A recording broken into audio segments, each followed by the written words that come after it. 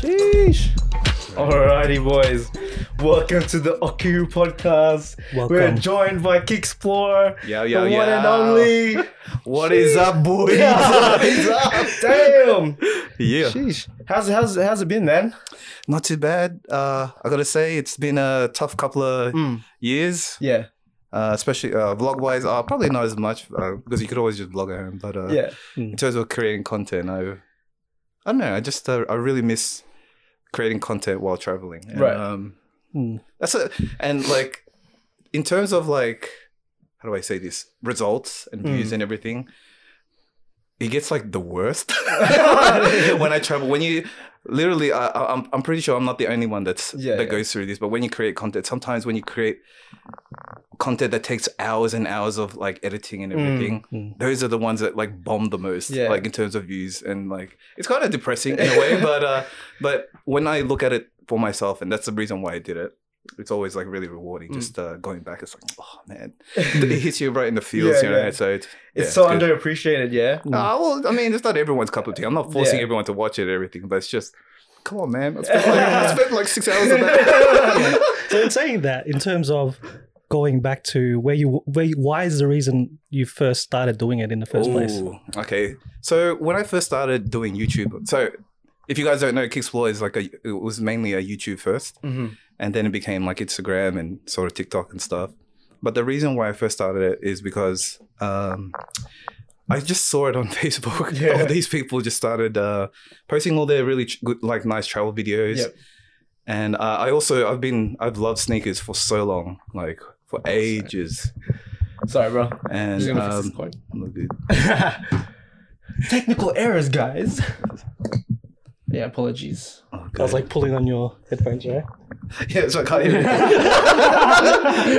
Oh, there, okay, I can hear This you. is the Good. ghetto style, man. So in terms of starting, I always like sneakers, and there's this guy. He's I forgot his name now. Christian LeBlanc. He's a YouTuber, a travel YouTuber from Canada, and he was the first one that I saw with the title "I quit my job." Yeah, you see that everywhere. I quit my job. And then I started doing YouTube and all this side. So he was the first one that really inspired me. And after I saw that, I was like, man, I'm gonna give it a go. I think I can. I've been doing video for ages, and I was really comfortable with it. So I just thought I'd give it a go. And then, I gotta admit, it's really daunting at first, especially if you start any type of content. You gotta be like, how do I start? It's not perfect. But the thing is, you just gotta dive straight in, and just learn on the way. There's never gonna be a perfect start. Exactly. No matter how much preparation you do, even if I did it again, if I started again, I would still just jump straight into it. I would not like prepare everything first and everything like that. Just learn it straight away, like as you're going. So how did you get past that mindset to send it? Because like, you know, sometimes when you're like texting that girl and she's like, should I send this message? I'll send it. It's so scary, right? Or when you do your first blog post and you're just so, like, it's daunting, as you said, for the judgment, the critiques that you could potentially get. How did you push past that mindset the first time when you posted? Okay. Well, it's a little bit different getting rejected by a girl and then getting a thumbs down, you know? There's a whole like, big difference. But in terms of just what got me just going is just seeing what other people are doing. And what I did first is, because I wasn't sure, there's in terms of content, you can always post it on, but not live. Yes. You know, so you can see it for yourself. It's not live. Like when you go on the TikTok, you can save it as a draft. It's not like actually live, you know? So that's kind of like it's out there, but it's not for everyone to see. And then you could see like, it's sort of like a feel, oh, it's there, but no one can see it. It's only me. So it's uploaded, but it's not available for everyone to see. So that's one way to actually do it.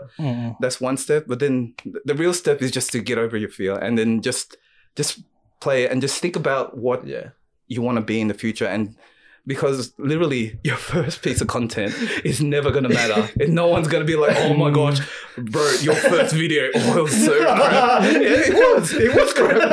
I'll even admit that down. Like even some of my videos that like I watch straight from the beginning, I'm like, bro, bro, I am trash. I am trash. But you can see the progression. And that's the beautiful thing about it. So that's why you should always just jump in and don't worry and just learn on the way. Yeah. Right. I think, you know Marcus Brownlee? The tech guy? Yeah. Marcus Brownlee, he still has his very first video on MKBL, there. And you can see from the very beginning, he was just like a kid reviewing his old laptop. And then if you watch it now, you're like, it was crap. Yeah, of course, the first time you see it, it's crap. But look at him now. Like, he's got his own robotic arm camera thing. It's crazy from where he started. Crazy, so, yeah, it's always good to just do it the first. The first one's always going to be a little bit crappy. Exactly. Definitely. But you will progress. Like the first word of success is to suck, man. So you gotta get past that suck part. So just suck it. Just suck it, guys.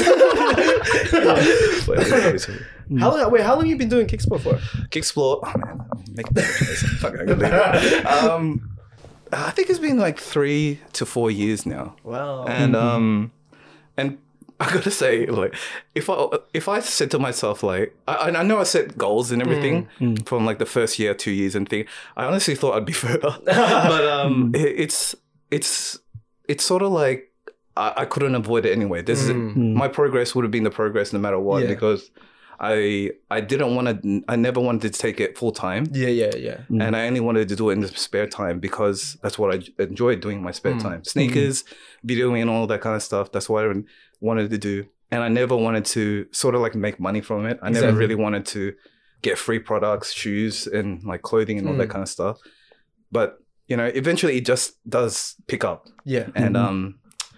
And now that I think about 4 years, it's like, the progress that I did is just, it's when you see the numbers and stuff every day, it's not as impactful as if you watch it, if you saw that on your first day of actually creating content, you're going to have like, thousands of views. You'll be like, whoa, man, this is good. But when you're actually there, like on this day, it's like, it's not that much. It's not as, you get me? It's like the meaningfulness of it isn't as much. Yeah. Because you see it all the time and you always want to go further, 10,000 subscribers, 100,000 subscribers, more likes and kind of stuff. So it feels like it's not as much, but when you, once again, when you look back and everything, you can see your progress.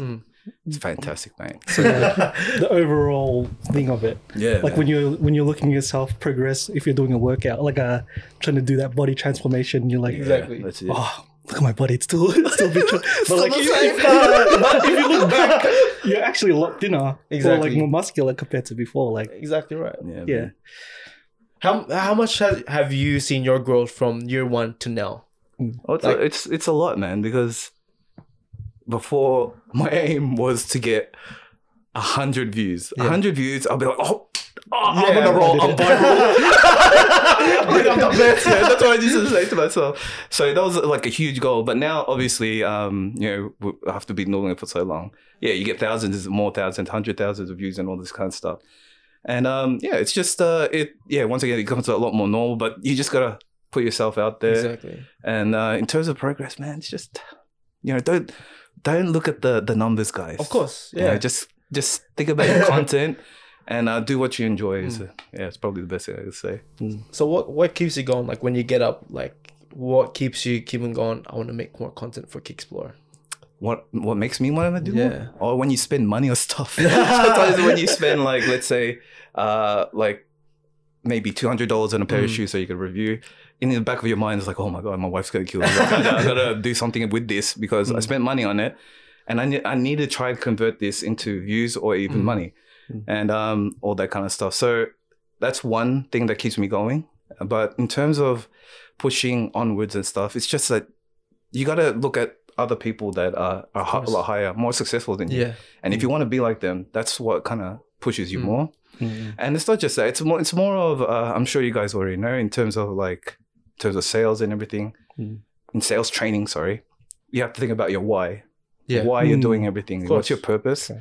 And you have to remember that from the beginning. It has to be strong. And even until like years, like 10 years, 4 years, whatever, that purpose, that why still has to be there. That's what always kind of humbles you. It always kind of grounds you to where you are. No matter how successful you become, if you can always remember why you did it, especially if it's for family, you're doing it like, so I can one day support my parents, support my wife and all that kind of stuff. It kind of empowers you more, you know? So you're not doing it for yourself, because sometimes when you do things for yourself, you could have a bad day and everything and kind of stuff. So, but if you think about your family, this is, oh man, I don't care if I'm having a bad day. Yeah. It's for my family. So that kind of powers you through. It's like showing up regardless, because it's more than just myself. It's for them. Yeah, it's for those guys. Man. So that's your why. It's for your family. Oh, definitely. Oh, yeah, it is. That's the why. But the kind of the reasons why I started and stuff is because it's my interest kind of thing. Well, I think I'm okay at it. I'm very good at it, so, and I enjoy it. So right. That's what I do. Where did this interest of sneakers come? Oh, it probably started from my dad subconsciously. I would probably like to say, because when I was a lot younger, my dad would always try to get me like shoes, like nice shoes, whatever he could afford back then. Yeah. Because my dad, he didn't have the best like a lot of money basically. Yeah. So all his stuff he had to buy himself, and when he had me, he always made sure that I looked nice and everything like that. And I still have some photos of that when I was a lot younger. Man, so crazy. he'd buy me sneakers and everything, but that never really clicked until the real moment where I bought my first pair with my own money. Not like something you could trash around or anything, like a real Jordan, like a real, and it was a Flint 13s, Jordan 13s. When I bought that, I was just like, oh my God. I didn't wear it for 6 months. I know that feeling. I smelled it every day. That's like, this is my money's worth, just smelling it kind of thing. And then eventually, because it's like, oh my God, it's so precious and everything. And that was back then when it wasn't hype that it is now. All these little kids are wearing everything. Oh, Jordan 1s. Who's Jordan? I don't even know Jordan, but I'm wearing Jordan 1s. It's Michael Jackson, man. So there's always, I liked it. Even when you didn't even need a lineup. I'd go to the store, Foot Locker, 5 minutes before opening. Yeah. And I'd get my size no matter what. Like I could get doubles, triples if I really wanted to. But, that was back then. That's why I kind of have a little bit of a bigger collection now. Yeah. Because if I try to buy those shoes that I have now, it costs. I'd probably have even one third of it. Because it's so expensive now, the resale market. So yeah, it is, man. Yeah, it's just how it is. So. It's like when you're so desperate for a shoe. Like for me, sometimes I was so desperate for like a Jordan 1. I'll just pay resale, man, because I can't be stuffed with all the L's. Yeah, it just hits you, man. You see like N Clothing, L. You see supply stores like you did not win the draw. I was like, damn, yeah, man. And so you get it next time. Oh, what? All the ones will get it. Never, man. But I'm a YouTuber. And I still get it. Like I would have thought like 4 years from now, I'll figure something out. But it's really like if you want to be into the resale game and like all the whole bots thing, it's super expensive. I actually looked into it. Really? I'm so sick of taking L's. I'm gonna find a way so I can get these W's. And then I thought, I was like, oh no, and that was all right, That was all right. L stands for learning, man. It's a learning experience. I didn't lose, man. I don't lose. I only learned. I learned to never go for these raffles again. Oh man.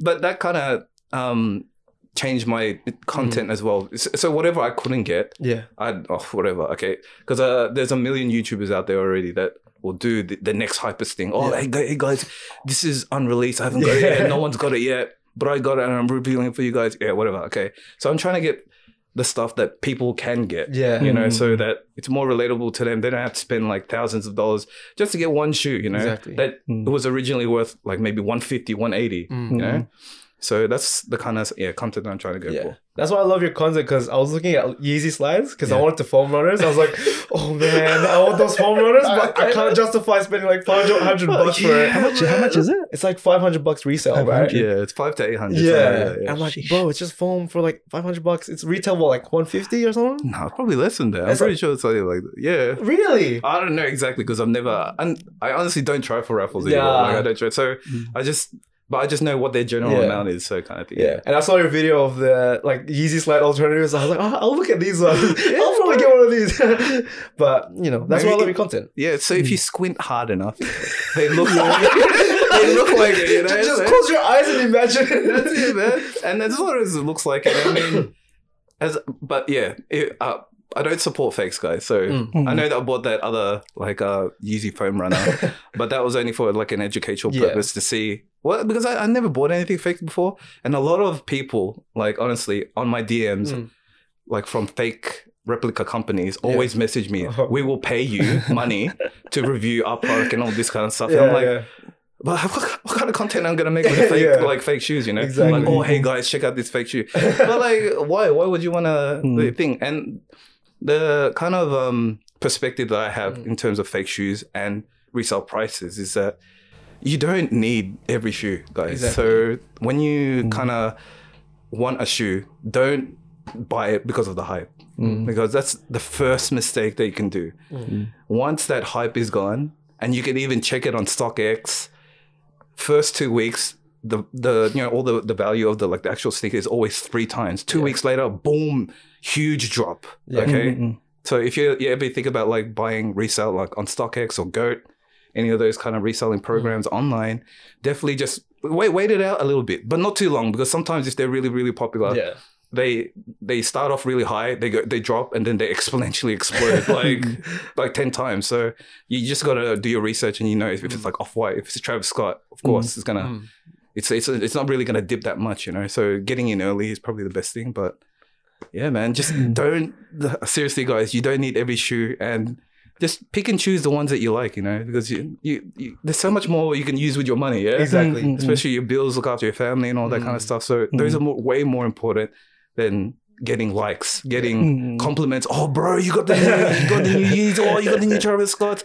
What are you gonna do with those compliments afterwards? Exactly. Yeah. Nothing. Yeah. Exactly. You're gonna remember it in your mind. That's it. You spent $700 to like $1,000 just for a compliment you can keep in your mind. So it's not worth it, really. It's not worth it, After doing YouTube for so long, you just realize that, man, because hype only lasts, it's only momentary, it's only temporary. So you just gotta look after things that will last longer. Exactly. So as someone who's not really into sneakers, I'd say, would you say the sneaker market or the sneaker game, is it kind of broken in that a lot of it is about hype, or? And if so, like, what broke it? What was the thing that? I wouldn't say it's actually broken, because that's like the hype. That hype isn't just in sneakers. It's in everything. It's real estate, all this in business and stuff. So it's not just it's them hyping it up so that they can obviously get a better price, kind of thing. So, but in terms of sneakers, it was the probably time I could probably say it was broken is once all these, I don't know, whoever gets it, it's these bots. Yeah. So once these bots became so readily available just to anyone, before it was only allowed to people that you knew how to code and all that kind of stuff, they could like cheat code everything to get their sneakers. Yeah. But then once like even little kids can like start doing cook groups and all that kind of stuff just to get bots, that's when I was like, oh man, nah, what's the point, Or even like, you can even see it on the news where people like Marcus Jordan. Marcus Jordan is Michael Jordan's son. They had like a Jordan 1 release, and all those were sold before the release date, like almost all of them. Yeah. People were like taking photos with like 100 pairs before the actual release. So you're thinking, oh wait, if he's got 100 and there's only this much, well, what chances for me, the rest of the world, not just me, the rest of the world to get these sneakers? If people are always, so there's always like politics and all this other stuff behind the things, and the sneaker game is broken in a way, but I don't know. Like if you're a real sneakerhead, you stay around and you just pick and choose which ones you can. And I think there are people out there that don't do it for resale. So especially like if you have friends that that might have picked up something a long time ago that you really want, like a Jordan 1, let's say Chicago, and your friends, oh man, I wish I had Jordan 1s, and then if it's your real friend, he's gonna give you something for resale, But that's the kind of that's a good sneaker community. That's a good sneakerhead kind of vibe and everything. That's what it was originally before the bots and everything like that. But that's just life, man. So especially all these it's all these little kids. It's you kids. you kids, stop buying my shoes. You're destroying this game, man. It's toxic. Damn. That's crazy, man. Like how the sneaker culture has evolved. Just everything. Like what you said, the hype is just in everything, right? So Yeah, once people get a hold of the hype, it can.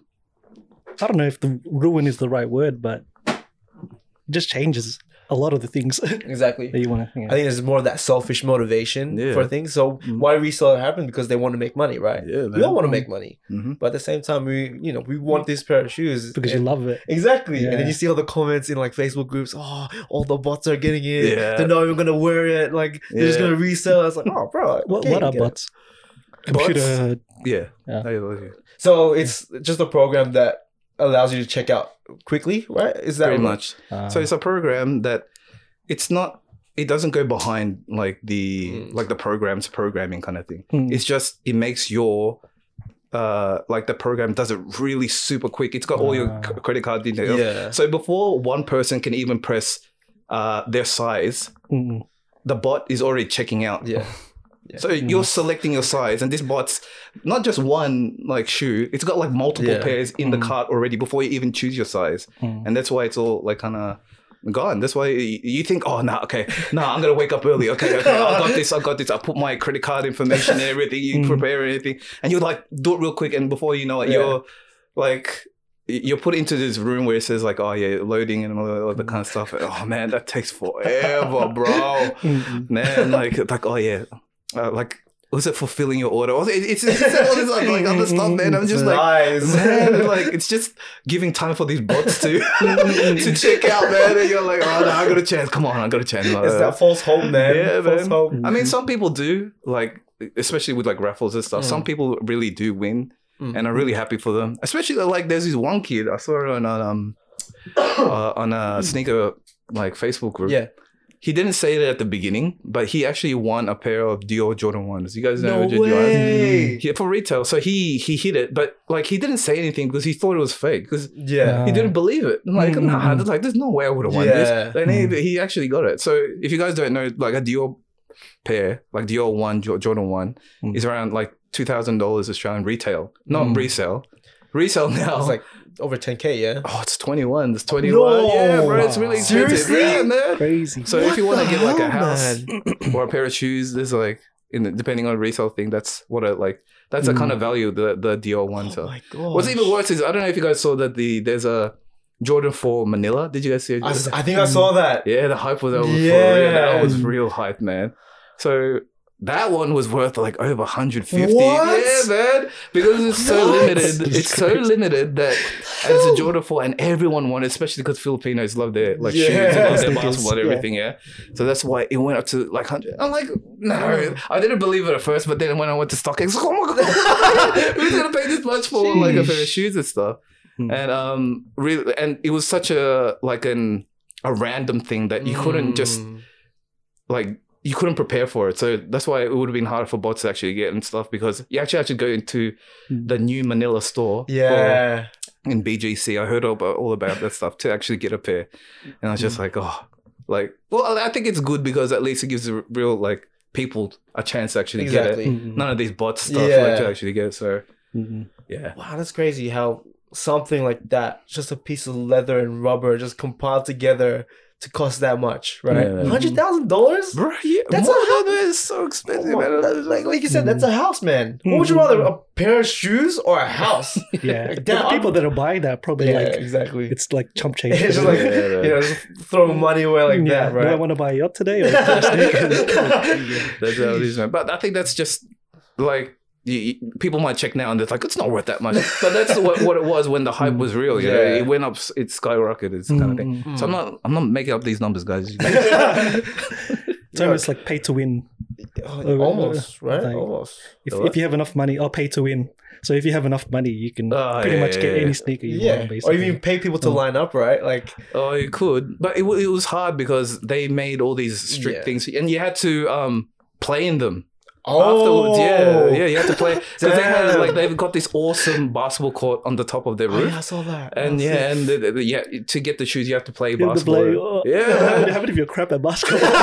No. It's like you have to like shoot around. You have to just basically scruff them up. You can't resell. It's hard to resell, like if it's not brand new kind of thing. So Which is, I respect that, man. Like, like you know, if you're a real sneakerhead, you'd wear it. You know, for sure. You wear it. It's like, oh man, like, oh my gosh, if I had a pair, gosh, man. You smell it, bro. Smell it, put it on, take it off, smell it, put it back on, take it off. Yeah, man. Oh, with that, like, what are your favorite sneakers in your collection, or the ones that hold the most value to you? So usually the ones are what my wife buys me because. By myself, I probably wouldn't afford them, but she's a nurse. So that's like all my big like kind of purchases now are always on like my birthday, anniversary. That's the kind of things I don't buy sneakers just like offloading them anymore. So the ones that I usually have. So I've got one. My most expensive pair is the Fear of God Jordan. Ooh. Sorry, not Jordan. Fear of God Nike 1. So back then that was. Before when Jerry Lorenzo was still with Nike. Yeah. He's with Adidas now. Yeah, it was like, I think it was around 1,700. I think 1,007. And like, I felt bad because when I checked last, it wasn't that expensive. It's just with my wife. Like, I opened the package, it's like, oh, yeah. And then she had the receipt there. It's like, whoa, wait. I was like, whoa. And she's like, and she just bought it anyway. So that's love, bro. That's love, man. So man. She's still good. Because like, I think what I forgot to do was, if you buy anything from StockX or Go, there's always like a shipping fee and all that kind of stuff. So it adds an extra like $100, $150 kind of thing. So she was like, oh, okay. But that's probably, that sneaker is probably my most like precious. I wore it for, how do I say this? When I need to take content for other brands. And so I'll take it out, maybe I might wear it. But I've never worn it outside the house because what's hard about sneakers, especially if it's a new design and all kind of stuff, you never know what the sizing's really going to be like. So this one, like, it's a little bit big in some spots. So it's just like, oh man, and it's so, I didn't realize how tight it is around this area because it's a high shoe. It's up to here. And then it's like you need someone to help you take it off. So that's like, I didn't know that when I was like, oh man, but you don't say that. You don't say that's why you're in front of your wife, bro. Oh no, it's just like, I'll take it off later. That's when you start. But so there's that one, and also my Shaw Witherspoons, which were what I bought a second hand for $850 from some guy. I was just like, I saw it on some sneaker group. I try to, and when you do that, guys, if you ever don't buy from like a website or a place that doesn't have like an authenticity kind of guarantee and stuff, make sure you do your due diligence and get a legit check by someone before you buy it, because there's so many people out there just trying to rip you off with fakes and all that kind of stuff. So, but yeah, I still enjoyed that. I've worn that definitely because it's already worn. So I'm just like, okay, so I wear that everywhere. And those are the two that are probably the most special to me because one's obviously because of my wife, and the other one's like are really just like, oh man, this is gonna be a timeless shoe. So I definitely spent the bag on it. For sure, man, for sure. Everything's coming up. That's all right, man. That's all right. But I actually been there. That's a really they're closing that down though. Team Labs. What is that? It's in Odaiba. Japan. Man. Oh, bro. Japan, bro. Let's go back to let's go back to your travel stories. So as well as that you love kicks, you also love exploring. So Kicksplore. That's it. Let's talk more about like what's some of this stuff. Where are the places you've been to, and why do you enjoy exploring? So I said first, I love exploring because it's something different. Especially when I was younger, man, I hated like going out, bro. I hated my parents would take me to all these. But like, man, just leave me at home, man. Let me play my video games. But now when you get a little bit older, you want to experience things, and like I hate to say it, but I've kind of grown out of like video games, man. I've still got a PS5, which my wife bought me. Oh man, I play one game, and then I was just like, I'll play it on like another time. So it's just sitting there. Anyway. So traveling, it's just such a new experience. You can't experience like being in a place but without being there. You can watch it on TV, you can watch it on YouTube and all this other stuff, but unless you're actually there, that's the only way you're gonna actually like feel the experience to it. Because I'm telling you guys, whatever you see on TV, it's nothing like to be what it's like to being there in person. And that's why I experienced going to like Singapore, going to all these other different kind of countries. Oh, fuck, I haven't really been anywhere. But I have technically, but in terms of like blogging and all that kind of stuff. So I try to vlog where I do like sneaker events and stuff. So I've been to Singapore. So I think there's a couple there. That's the Street Superior. Yeah. I always go to Sydney. They have one like once or twice a year. So I try to go there, support my boys at the Kickstand. Shout out. Yeah. Shout out to Kickstand. So SneakerCon as well. They go to a different places. Sometimes they can go to Sydney. Sometimes they do it in Melbourne. I always try to go there. But the one place that I don't even need to go for sneakers is usually Japan. So Japan, I've been there 3 times. And so the first one was for my honeymoon, which is like, it's a weird story because like the first time, I almost didn't go for my first time because it was like for my honeymoon. What? And I got sick in El Nido. From what? From drinking the water. I know that feeling. It's not even real. My wife gave me that water, bro. So it's like, nah, it's fine. She poisoned you, man. Yeah, bro. Just like Eve. That's all right. It's all right. Anyway, but like, so with that water, I felt sick. I had was amoebitis or something. It's like a parasite in your stomach, wow. And I suffered for 3 days, like because I was in El Nido, and they were like. So eventually, when I got back to the mainland in Manila, they took me to the emergency hospital, and then the doctors were like, "Why didn't you go straight away to the emergency room?" I'm like, "What am I supposed to do? I didn't even know there was a hospital there." But so they gave me medicine, and at first because I think so, I arrived at the emergency hospital, but the next day was a flight to Japan. Yeah, so I was just like, "Oh, babe, I don't know if I can go." So, but the medicine that they gave me. Like, it was a 50-50. I was like, I was about to say, babe, I don't want to go there and then, like, just ruin it for us kind of thing. But I was just, nah, like, suck it up, knock. So we went, and then, bro, I'm so happy that I went. And after that, man, I try to go every year. Literally, if it wasn't for the pandemic, I probably would have been there twice already. Because it's so, we usually go, and like, for me, the best time to go is usually at the end of the year. Not just because it's snowing and it's cold. You don't want to don't go during July or August because it's so hot. I've been there in July, August, so it's so hot. And but yeah, at the end of the year, there's also like really nice sales. Nice. So like we have like a Black Friday or whatever it's called, like a Boxing Day. One Boxing Day. They have like a whole week or it's like a whole month worth of like really mad sales. Really? And they have these things called lucky bags where it's like mystery boxes, obviously. So wow. So it's whatever, so you pay a certain amount and then they chuck all this really like a lot of stuff into it that's worth more than whatever you paid. But it's not really like, I don't know. I think sometimes you it's like a hit and miss sometimes. So you can get some really good stuff, but you can like also get some really bad stuff. But whatever I got, bro, I never missed anything. So it's always like really good to me. So that's why, it's they have so many of those. That's why I don't know. It's just so good during the end of the year where it's oh man, like I'm just trying to reminisce now with like all this kind of stuff. Like I've never felt snowflakes and stuff. Yeah. I've never seen it like fall. I've only seen it. Like a massive clump, on the floor. It's like, oh, that's snow. Yeah, it's hard. Yeah. I've never seen it like falling down onto my like my hands and on my face and stuff. And that's what I experienced first time in Japan. Wow. And that's when we were like biking. We were biking from our Airbnb in Kyoto, and we were going to the bamboo forest in Arashiyama. And I still remember that place, man. Oh, so good, man. It's just.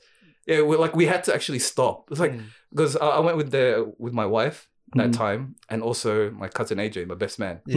And he was just Kuya, stop.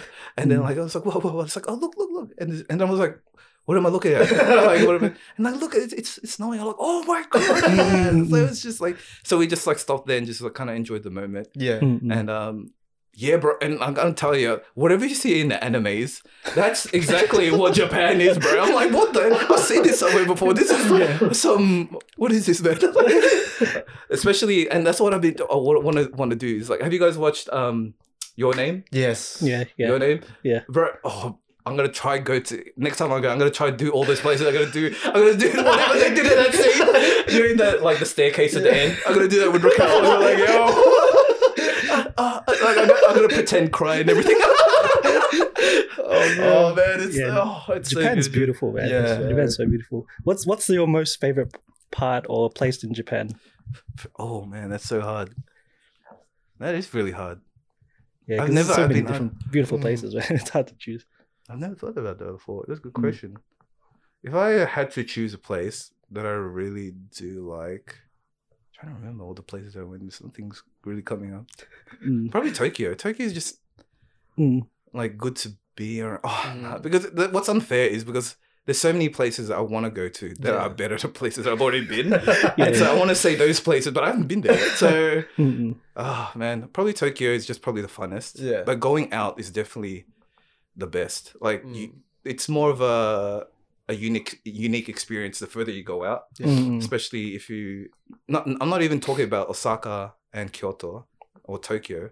Yeah, because they're like the three main cities. You have to go outside of those cities. That's where that's where everything is, man. That's where you could see like what it's like a really clean Philippines almost. Probably like a really super clean and everyone's super nice and patient kind of thing. Man, it's like when you go there, and the way that they like civilization is like high tech to like the rural is like it snaps. It's just like 1 second you're in like this Neo Tokyo kind of thing, and then 1 second you're in rural Japan. It's like with all these rice fields. So like, what the heck? Where did this go from?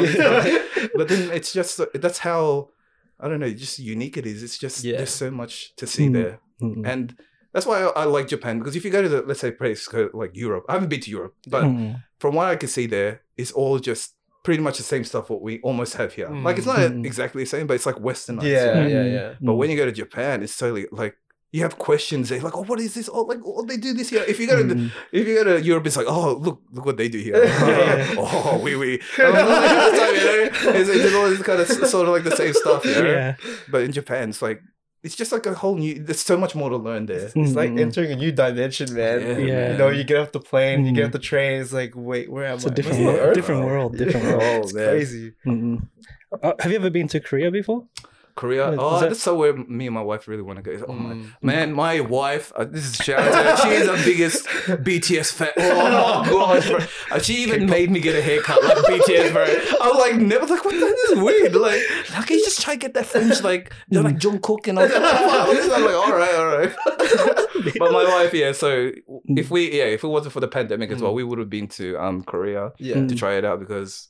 Yeah, she loves it there, man. Oh, no, it looks pretty nice. But I always say it. I wonder if it's the same as Japan, where it's kind of completely a different world. It's different, man. Hell no. Sorry. I mean, we still want to go there and stuff. But in terms of like the people and stuff, I heard like other things is what I think. I'm not like, but I need to experience it for myself. That's why I'm not trying to say it like, kind of like Japan. I remember we were trying to find our place where we were going to stay, and this old lady just came out. I was like, oh. Like speaking Japanese, I'm like, oh, sorry, I don't know what you're saying. She wants to help, like, you know, she's giving us her phone. I'm like, oh, it's in Japanese. I can't read this. She's like, oh, you use it. I'm like, what? What did I do? Like, this is Japanese, man. Yeah, man. But they're so kind. They're so kind. They go out of their way, even if they can't speak English or don't really know themselves. They'll still like, okay, I'll figure it out with you. Yeah, exactly. It's like I was asking these guys for directions, and they're like, we don't know, but they kept following me. I think we need to go this way. I was like, man, actually, this might be dangerous. But yeah, like they ended up getting to the place I wanted to go. I was like, oh wow, these guys went out of their way just to like help me. I was like, people don't usually do that. Like, I wonder what's in their mindset to do that. Well, like, how much better would the world be if everyone had that? You know, my gosh, the mindset, right? Man. But that's just how it is. I don't know. Like, I don't know. How did that even start? Like for Japanese to be like that. I mean, I know it's ingrained in them through like so many generations, so many years and stuff. But what got them started to do that? That's what should be implemented to other places, you know. So it won't happen straight away. But if they continue to keep on doing it, maybe like. I mean, I'm not saying Japan's like the perfect like Of country, course, you know. yeah, there's that dark side too, right? Yeah, but in terms of like people and being nice and stuff, Yeah. that's something we can all like adopt, right? Exactly. I mean, I'm not saying that no one's like everyone else in the world is like totally opposite, but it's really really noticeable in Japan. Yeah, for sure. Compared to other places and stuff. So. There's a lot of respect. There's a lot of they look out for each other. Exactly. It's like a 9-day difference. Like if you go here, hey, excuse me, man, can I get directions? Like, yeah, get out of here. That's the one thing about Australian culture is that people try to look after themselves. Yeah, like their number one priority is themselves. So even if you're in traffic or something like that, we're speaking from experience. Yeah, people like honking to go around you or whatever. Like they're just thinking about themselves. Like there's a traffic jam. Yeah, you can't like. You know, we're not saying that Australia's culture is bad. This traffic together, right? Exactly. We can't do anything. You know? Bro, I had this. Oh shit! I better say that.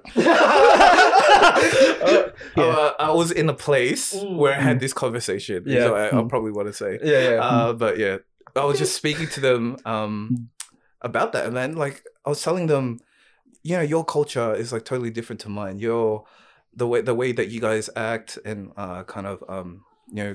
Respond to each other as well sometimes is very it's very respectful and in Australia it's more like as you said it's kind of people look after themselves first unless they get some sort of benefit from it then they're kind of thing, you know. So but I think it's just usually on the but what I've experienced like on the outer kind of regions of Australia, not in the like kind of metropolitan like, kind of thing where that's like a lot more people are nicer there where they can be a lot bit more like helpful and stuff, you know. I guess it's maybe because they got more time or something like that, or like maybe they don't see as much people like us. And it's like, oh yeah, I'll help you out. And like, oh, this is how you go there, you go this way, and all that kind of stuff. But here, everyone's like busy. I think that's the reason why people like kind of look after themselves first because they've got things to do, and that's you can respect that, you know. So I mean, like, I'm not gonna say that. Someone came up to me, hey bro, can you tell me how to get this? Bro, like, I'm gonna go, sorry man, I've done that, you know, so many times, you know. I think we all have. Yeah, of course. Yeah, so that's why it's just I don't know, but then how do Japanese people? Maybe they just don't know how to say no. How do you say no in English? I don't know how to say no. I'm saying no, but I don't know how to say it. And that's how the Japanese are, man. They don't actually know how. I think it's disrespectful for them to say no. So they have to be like, no, seriously, that's how they're like. They don't want to say no, so they just give this like disgruntled face. Yeah, just like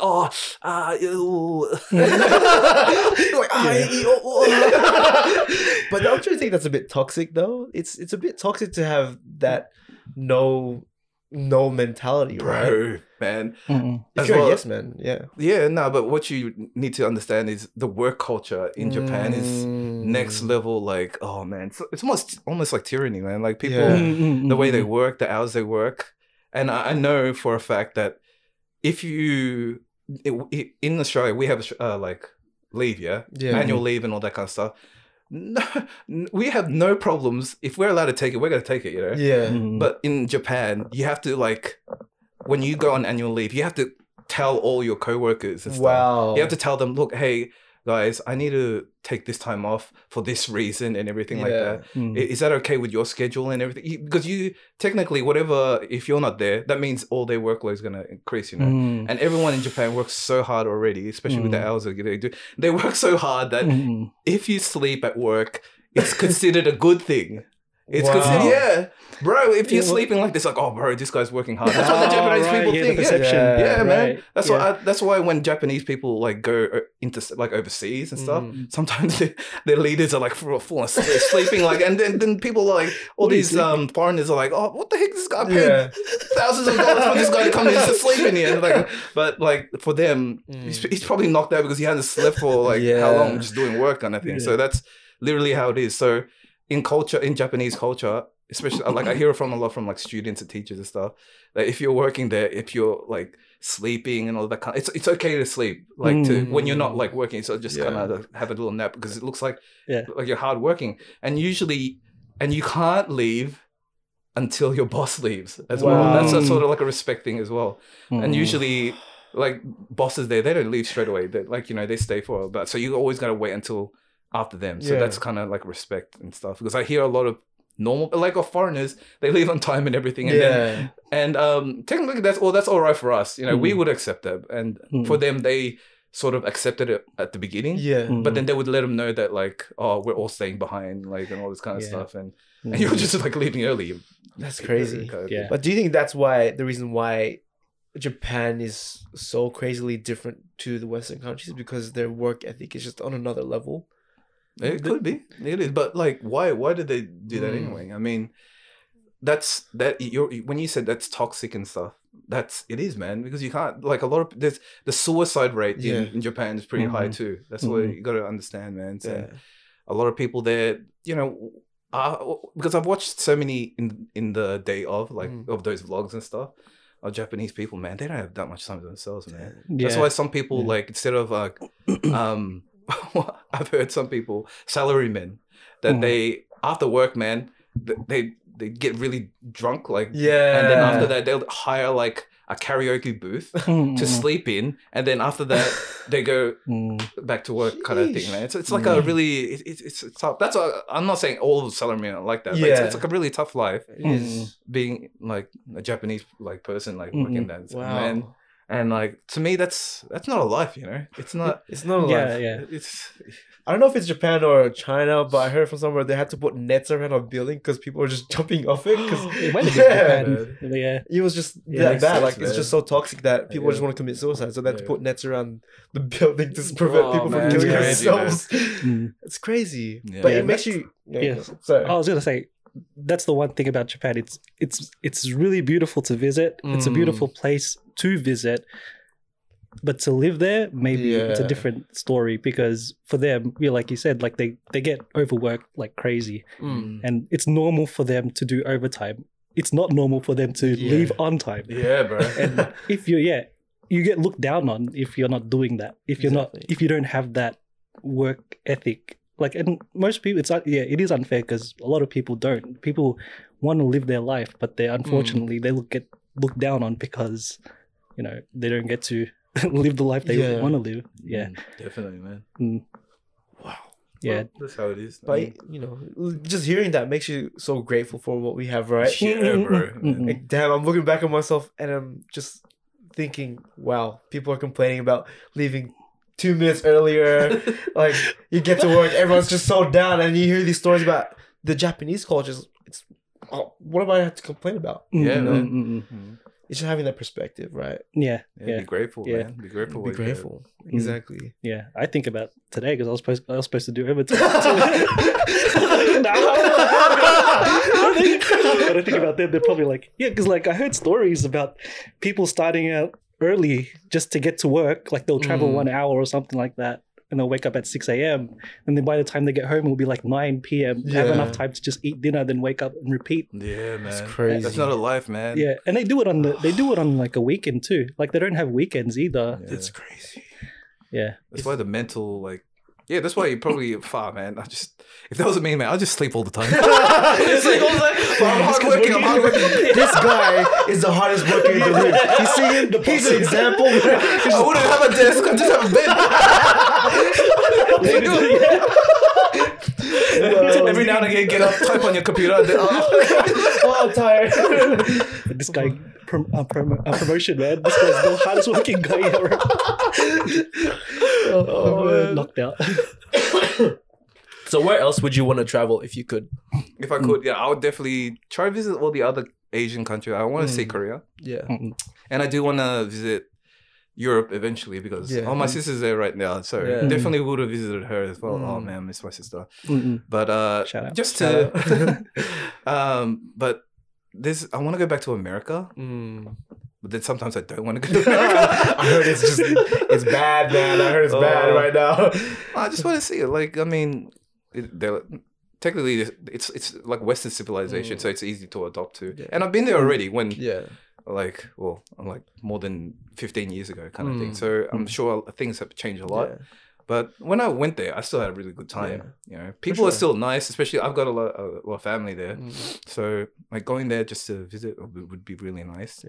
But I'm sure there's like other places that usually my wife gets all these really mad ideas to go like all these different places. Yeah, I think the next place where like we would have went to Japan, but we don't know like what's the restrictions like and all that kind of stuff. So I think we ended up just going to New Zealand at the end of the year. So that's I want to go so bad. Yeah, Yeah, New Zealand's pretty good. Yeah, Queenstown, man. So, Queenstown. So we're gonna go there. Whatever. There's no sneakers there, but the hiking, there's a lot of hiking stuff there. I love that, man. I'm on that hiking grind, bro. So. For sure, man. I always see your stories every Saturday. You're always like, what's that? What's the one that's near us? New Yangs. New Yangs. Yeah, I always see you close. And you're like, it'll be like 6 a.m. or something like that. Yeah, like, bro, super early. Like, whoa.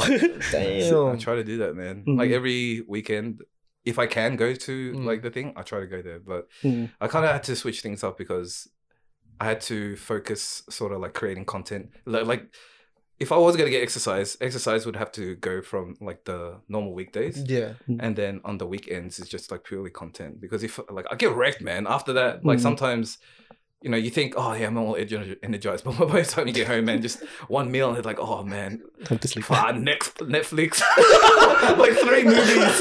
Like, oh, okay, I'll do something now. But now I got like church. Yeah. So now, like, oh, I'll do content tomorrow. So that's why I had to change that. So I just try to go there every time I have content. Is the only time I actually do go back to the Yu Yangs. Yeah. Which a lot of people really respond to, especially in like ACG stuff. Like I've made so much.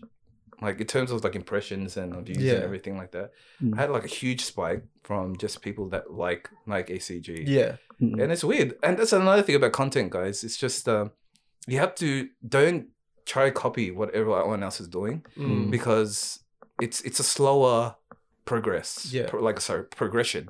And if you try to find a niche that hasn't been done yet already, or at least if you're gonna do something, do like a certain subject that someone else is already doing. Yeah. Try to change it up a little bit, you know, so that you have this kind of unique perspective on it. That other people will be like, oh, what? Oh, he's not just another sneaker YouTuber. He does other stuff, like kind of thing. So it kind of piques their interest because believe me, there are so many. Like you sometimes you think, oh, no one's done this before, bro. Yeah. Like there's so many people that have done it already. Yeah. Because YouTube's been around for so long, and there's so many people that are doing it. Yeah. So there's like a really little chance that no one's like really done it before. Exactly. So that's why I always just try to change it up. But if you want to do it, just do it. You know, it's still rewarding, and I still don't regret it, man. Yeah. Like, you know, I think you kind of have to surpass that mentality of, oh, this is something new. I forgot where I heard it, but it's something just like so simply profound as just everything under the sun. Like someone's already done it, you know? It's just doing it out of love and doing it with a passion of doing it as opposed to seeking that gratification from other people, right? Anyway, just to shift gears, like you were talking about just that advice of just doing that content. What, from your 4 years of doing this, what have your biggest learnings from that progress? The biggest thing that I probably learned, it's not so much to judge yourself. Like sometimes, definitely don't compare yourself to someone else, especially someone else who's really popular, because that is just an easy way just to put yourself down. Like, man, it's like you get so depressed, like seeing someone get like literally 100 like subscribers a minute, and then you're like struggling for 10. Like and it's like, man, how's this person getting so? And then sometimes it's even worse when they haven't even been doing for that long. Yeah, you know, they've just started and they're getting. It's like, what the heck? Like, oh, this guy just started and he's getting all this, but I'm better than him. Exactly. So don't compare yourself to others, guys. And the biggest learning curve I could probably say is that even though you are progressing, and maybe you're not progressing as much as you thought you'd be, man. Don't beat yourself down, man. Yeah. It's a slow grind, and like if you think about all the people that do become like really successful and stuff, some people do get really successful really quickly because it's just like a freak of nature kind of thing. Maybe they are really super fortunate, or maybe you don't even know that they were actually doing something in relation to that for like 4 years or something before and didn't get anywhere, but they just shifted their content just a little bit and then they exploded, you know? So, and especially things like TikTok. To go viral on TikTok it's pretty easy if you think about it. When I say easy, I say it compared to like going viral on Facebook or like YouTube and stuff. So there's chances where you can actually gain like 300 to like 1 million followers in one video, just one video. Yeah. Like, and sometimes it could be like a really random video and you can gain that much. And technically on YouTube, you don't subscribe to someone just after like one video. Exactly. You look at all the content first and see if they're like worthy and that kind of stuff, and then you'll join. And then you'll like subscribe. But for some reason on like TikTok, you see some stupid video. Oh yeah, I'm gonna follow this guy. Like, what? But people are doing that, and so I think it's just don't be so hard on yourself. But again, don't be so slack on yourself, because I gotta say to myself, sometimes you just feel like, oh man, bro, like I don't feel like creating content today. It's my third week of not creating content and I still don't feel like it. So you go on those little really big slumps sometimes. And my kind of advice is for you is to actually, at that time when you're going like through a rough patch where you don't know what to do, or you just don't feel like doing it anymore, kind of stuff, just think about why you started first. Go back to the why and what your purposes are. And what I usually like to do is I usually go back to the videos that really made me want to become a YouTuber and stuff. And that always kind of excites me again. And then usually when I do that, that kind of content pops up on my feed. So it's similar stuff. And then I'll see other people's stuff who have done it like better than me.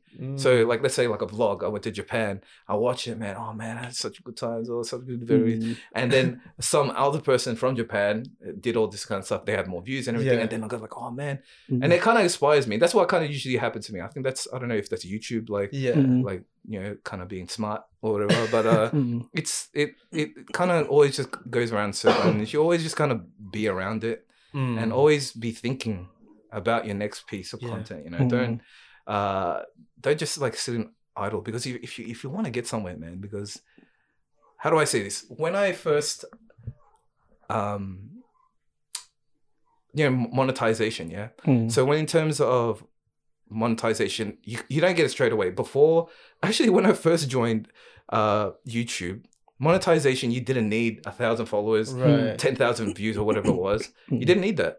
So I monetized straight away. And then the rule came in. And then I was just like, oh, what? So I gained like maybe like 25 cents or something. So for like 3 months, because I wasn't really, you know, getting that many views and stuff. So it's like 25 cents. And then they came in, it's like, oh.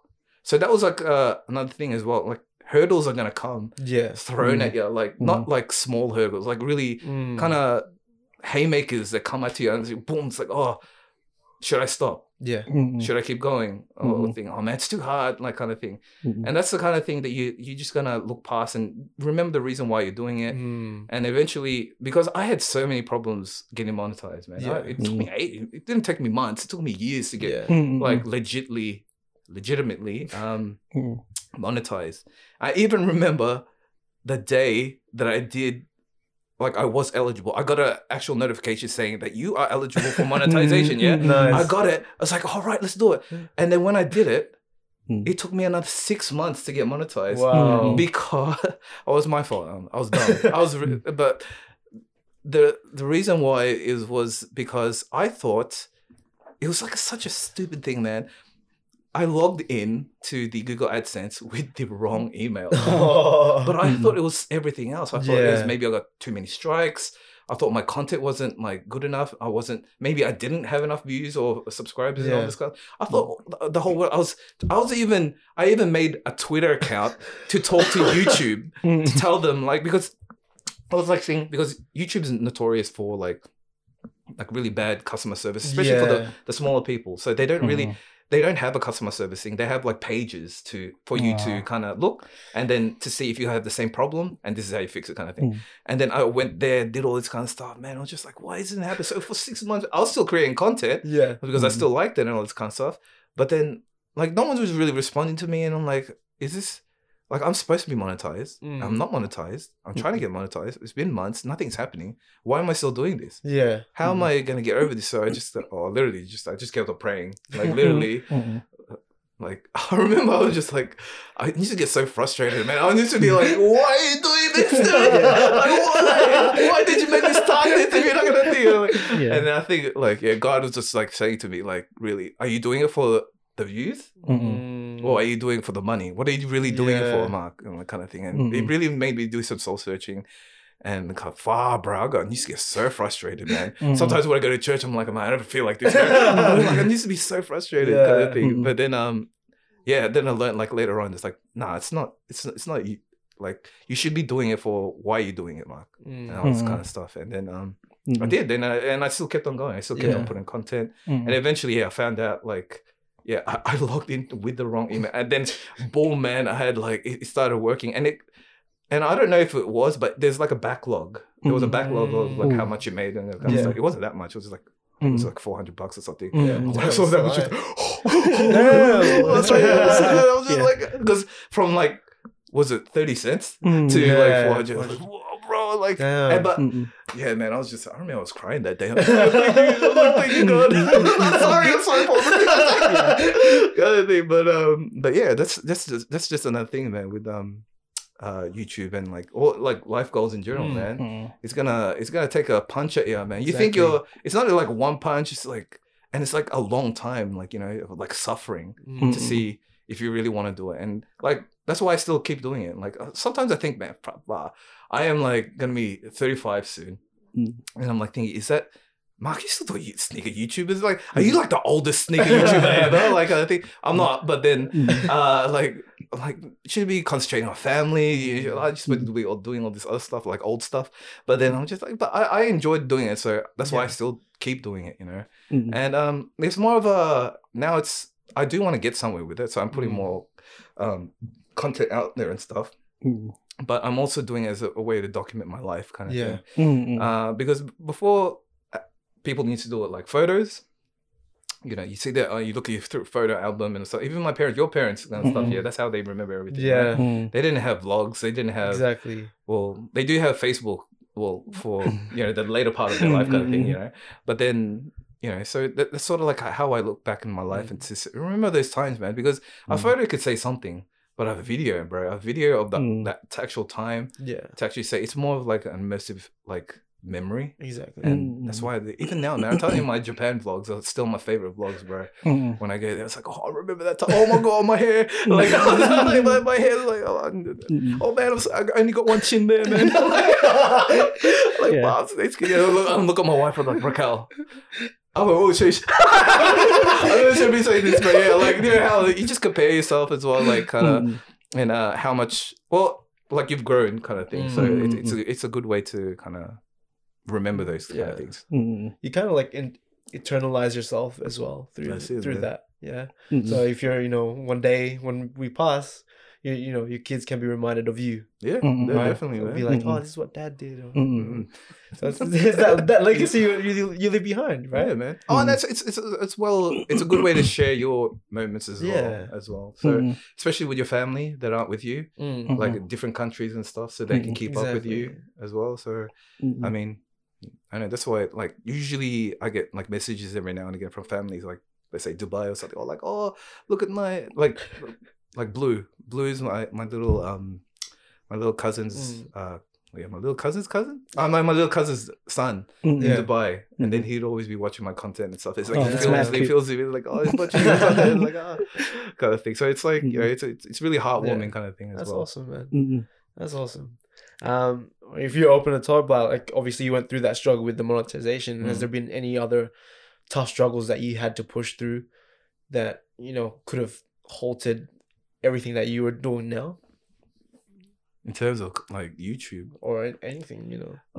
No, I don't really say anything because YouTube was always like a hobby thing. So it always go behind everything that I did. So because I wasn't making money and I was spending money for it. Like obviously, so I was going on holidays or spending money on shoes and I was never getting anything in return. Yeah. Sometimes like maybe people would like give me free product and stuff, like give me t-shirts, like this t-shirt that I got on today. That's awesome. And from the guys from Akiru, the brand apparel. Oh man, that's probably my best collaboration. I would say it's the best clothing that I've ever done. Oh my gosh, I felt so good. I felt so inspired just wearing Akiru apparel. It's so nice. I mean, I think like it makes me feel like I've got 1 million followers. We're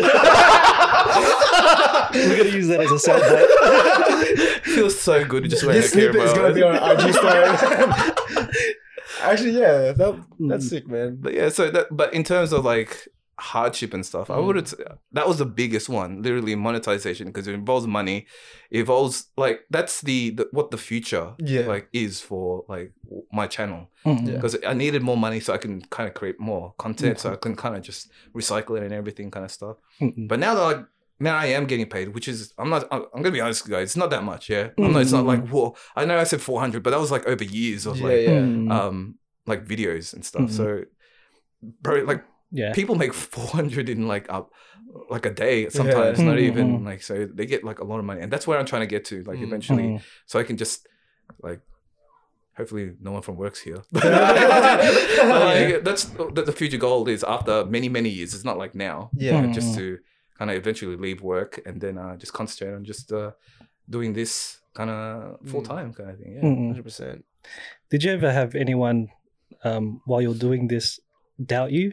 Like people, there's obviously going to be people doubting you that are outside of your circle, but was there anyone inside of your circle that ever kind of disapproved of what you did? Oh, surprisingly, no, man.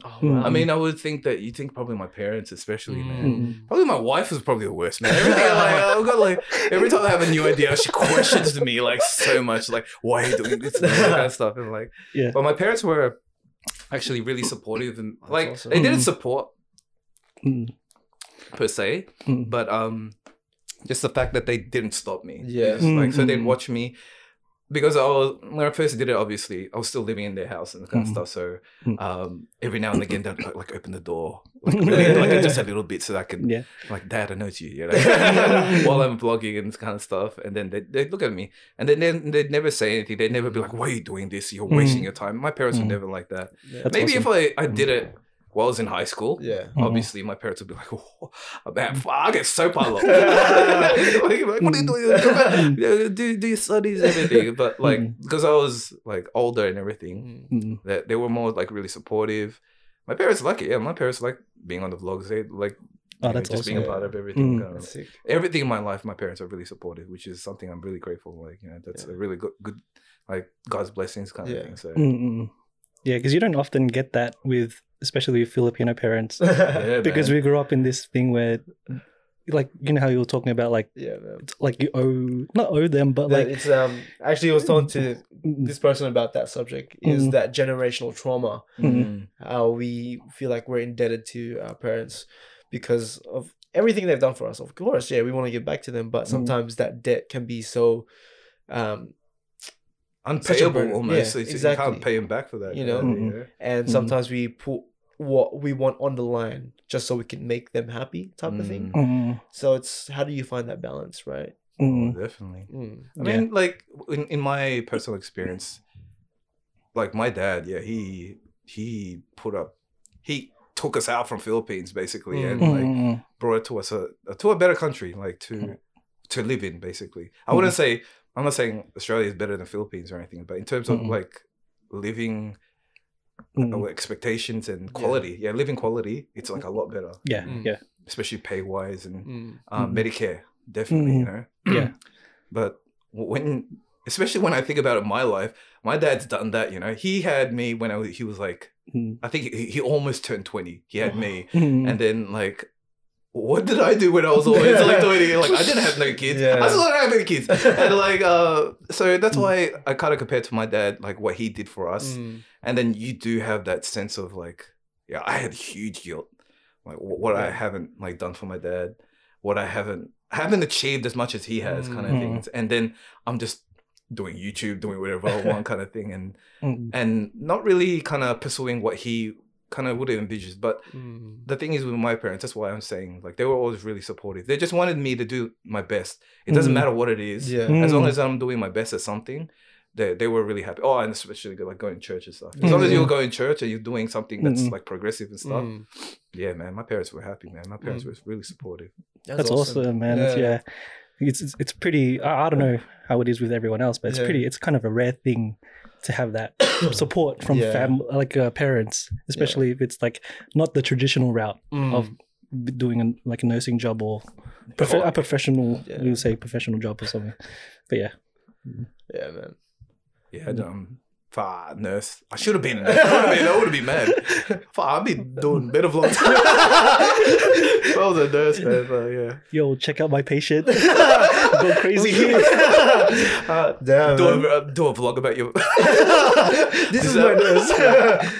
I want to ask you a question because I haven't watched the. I think you've done 10 was it episodes already or something, whatever. But how did Akiru actually start? How did Akiru start? Ooh. Wow, that's the one. Yeah, that's a long story. It's a long story, but it's like the shorter how version. did we start? The reason why we started, the real reason was the real reason why we started at the start was because we just like designing. Yeah, I think if you put it in this that whole serendipity of life, man. It's I designed that jersey for Melbourne, and then Gerald came up to me after Unity Games. He's like, hey, let's start something, and that's what it became. And during that whole process, Gerald noticed the talent. Yeah, I saw the talent there. I was like, damn, work in progress, man. Work in progress.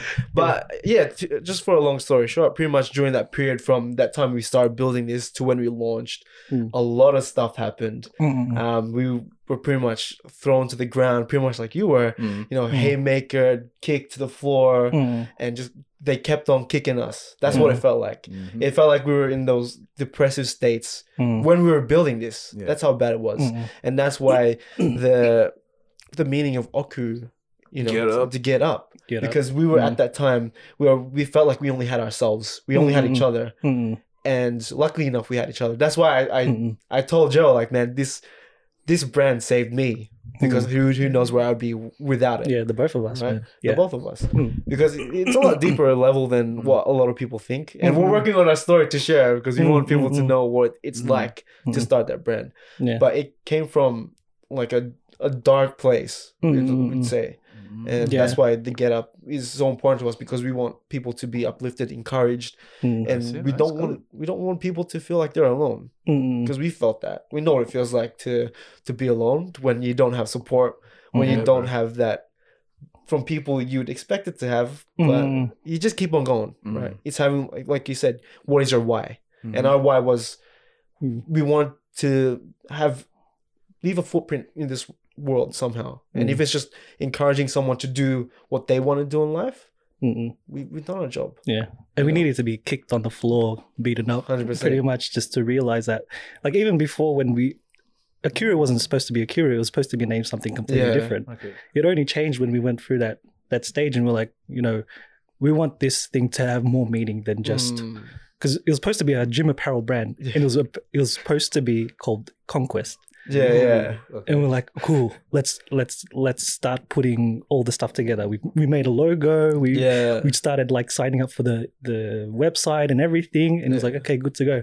And then after that, things happened to us, and we're like, you know what? It's opened our eyes. So Akiru can mean many things. Get up, wake up. Like we woke up to realization that we want to do something more. So there's a lot of things. To the brand for us personally. But we're grateful for that suffering because we wouldn't be here where we are now. And this brand wouldn't be what it is because of it. Right? So it's having that perspective of seeing those things, those challenges as not being victims of it, but as what can we learn from it and how we can be relatable to people. Because if you talk to anyone and you've gone through that suffering, you can relate to them and they can feel that energy in you. It's like, oh man, I feel like it. I understand, you know what it feels like to be in that place. And we do. And we don't know, everyone has their own struggle. Definitely. Like life is just full of problems, but it's just about, how can we just keep on going? How can we keep on moving forward and just get up when we're just kicked to the floor? Exactly. But how did you get the name Akiru? Is one of them. That's because it's Japanese. It's Japanese. And why is it Japanese first? Why is it not Italian or Ethiopian? That kind of thing. We kind of like the Japanese culture, or we like the Japanese culture, and I think Japanese culture has just influenced a lot of just the entire world as it is. Like it's influenced us. And being in Japan and seeing that culture, I was like, wow, there's a place on earth like this, you know? And just loving that entire culture of the Japanese and just like anime and just everything about the people as well. Yeah. It's just a beautiful culture. That's why we kind of gravitated to that Japanese aesthetic, the Japanese name. So yeah. Oh, makes sense. Is that the logo? Is that Mount Fuji?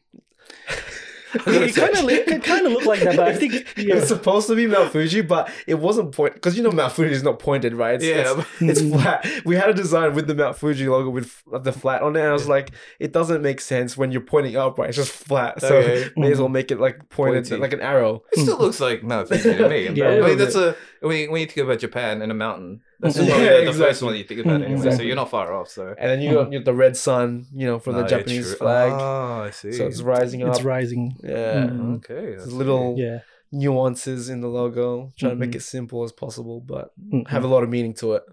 I like hearing like origin stories about the actual brand and stuff and how they actually start. Because usually sometimes it's never really related. Sometimes because it just pops out of nowhere. Like, oh, we just did it because this happened or whatever. It's never because I like this and I like kind of things. It's always that's why it's always really good to like kind of listen to hear the origins. I think that's why we put so much effort into this band, because it means more than just that clothing, more than just the money side. It's more than that. That's why we want to do these podcasts, because we want to share more of these stories, right? And we want to hear people's stories and what they've gone through and what they want to do in life, because that's where it's exciting when you hear what direction they're going in, and instead of looking back on the past, right?